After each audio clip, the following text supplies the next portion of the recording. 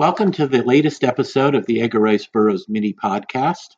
These mini podcasts are meant to supplement the full-length episodes that I host along with Jess Terrell and Scott Stewart, in which we usually talk in depth about a particular work of Edgar Rice Burroughs.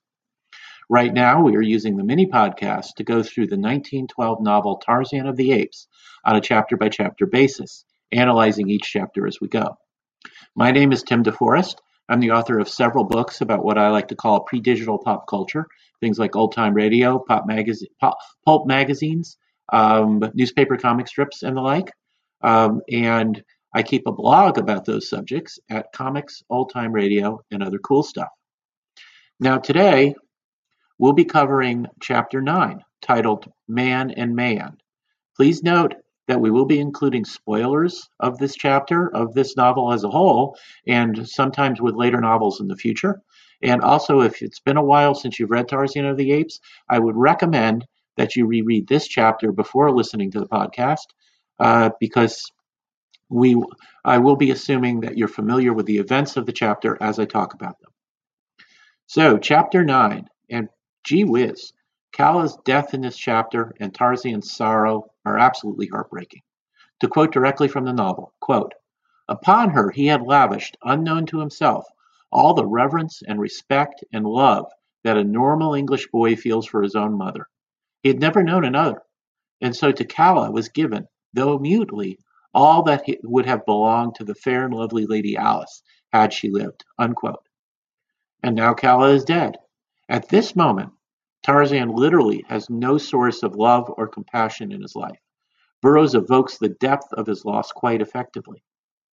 All the same, we're also reminded that Tarzan is inured to seeing violent death, and that he's still an incredibly curious and intelligent man. Rather than taking immediate vengeance, he follows Kalanga and observes him, recognizing the bow and arrows from the picture books, and deducing that the arrows are in some way able to kill even when they merely prick their targets. He doesn't know anything about poisons, but he's able to figure out quite a lot from watching Kalanga kill the boar. Now, the beginning of the chapter also reminded us of Tarzan's intelligence, telling us that by the time he was 18, he could read and write fluently, though Burroughs is careful to remind us that Tarzan can't speak English, which will be a plot point later. Burroughs continues to set up future plot points quite effectively, which is one of the many reasons the story flows so rapidly and so smoothly. Now, the killing of Kalanga is pretty brutal, and it reminds us that Tarzan is still very much a product of the jungle, though we do understand that he's avenging his mother's death. From this point on, he will consider the cannibal tribe to be his enemies, and he will be quite casual about tormenting them and eventually killing them, often just for his own amusement. It won't be until the second book in the series that Tarzan will have an epiphany that leads him to realize that not all black men are automatically his enemies. It's something I'll talk about a little bit more when we get to a later chapter.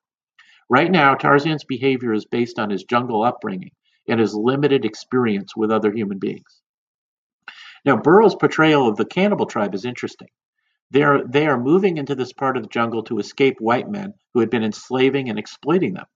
And Burroughs is definitely in sympathy with them for this. On the other hand, Burroughs has done no research into real-life African cultures, and the cannibals are often portrayed in a stereotypical manner.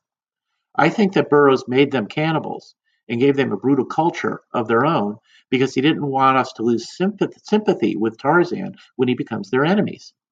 At the same time, Burroughs seems to recognize that Tarzan's often cruel jokes on the tribe is an aspect of his personality that exists because he didn't have a human parent teaching him right from wrong. Both Tarzan and the cannibals do things we acknowledge is wrong, but we can still maintain sympathy for both. Tarzan's cruel sense of humor will fade as he learns more about the world and a sense of right and wrong becomes stronger. He'll learn to judge people as individuals rather than by race. But for now, he is what he is. We like him, but we can see where he still needs to grow to become the hero he one day will be. Though stealing Kalanga's bow and arrows again shows Tarzan's willingness to adapt and to learn to use tools. Now, one other thing that happens in this chapter is Burroughs mentions that Tarzan becomes a friend of Tantor the elephant.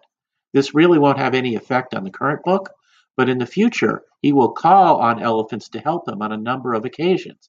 And wherever he is in Africa, whatever elephant is nearby, that elephant will respond.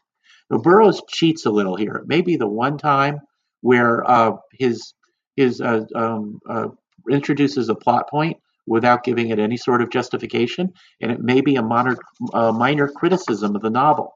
But he obviously could not come up with a believable way, in context of the story he's telling, to have Tarzan befriend Tantor the elephant, and an explanation for why that friendship seems to extend to every elephant in Africa. He just says it's mysterious, but it happened. And in the ambience of the book, it's probably acceptable. But to be a strict interpretation of plot construction, you can legitimately call it a little bit of a plot hole. As I said, though, that friendship with elephants does not have an effect on this particular story. Burroughs was obviously thinking ahead to further books about Tarzan when he was introducing stuff like that. Now, by the way, when Tarzan disdains the idea of cooking meat after seeing Kalanga do so, and then eats meat raw as he prefers, Burroughs puts a nice counterpoint, showing us the man Tarzan might have been had his parents not been stranded in the jungle. To quote again directly from the chapter, quote, "And then Lord Greystoke wiped his greasy fingers on his naked thighs and took up the trail of Kalanga, the son of Mbonga, the king, while in far-off London, another Lord Greystoke, the younger brother of the real Lord Greystoke's father, sent back his chops to the club's chef because they were underdone. And when he finished his repast, he dipped his finger ends in a silver bowl of scented water and dried them upon a piece of snowy damask." It's just a very effective counterpoint of the primordial Tarzan with his relatives back in civilization. Now, finally, let's look at Tarzan's actions after he kills Kalanga. He at first considers Kalanga's corpse a source of fresh meat, but then he found himself revolted by the thought of eating the flesh of another man, because he had now fully realized that he's a man and not an ape. For all that we see Tarzan's need for moral growth because he lacked moral instruction, we see here a case of hereditary instinct that keeps him from being a cannibal. As I mentioned back in our discussion of Chapter 1, Burroughs himself admitted that in real life, such instincts would not exist, and Tarzan would have eaten human flesh. But there's a line that Tarzan shouldn't cross, so Burroughs used the idea of hereditary instinct to keep Tarzan on the right side of that line. And as I mentioned in Chapter 1, I agree with that decision. The idea of Tarzan as a cannibal, even in his younger years, is not a pleasant thought.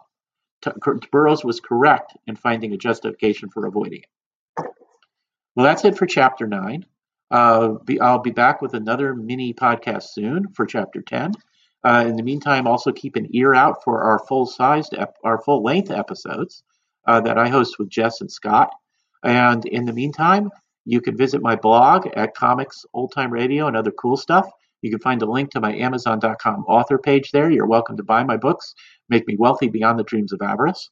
But in the meantime, I thank you very much for listening.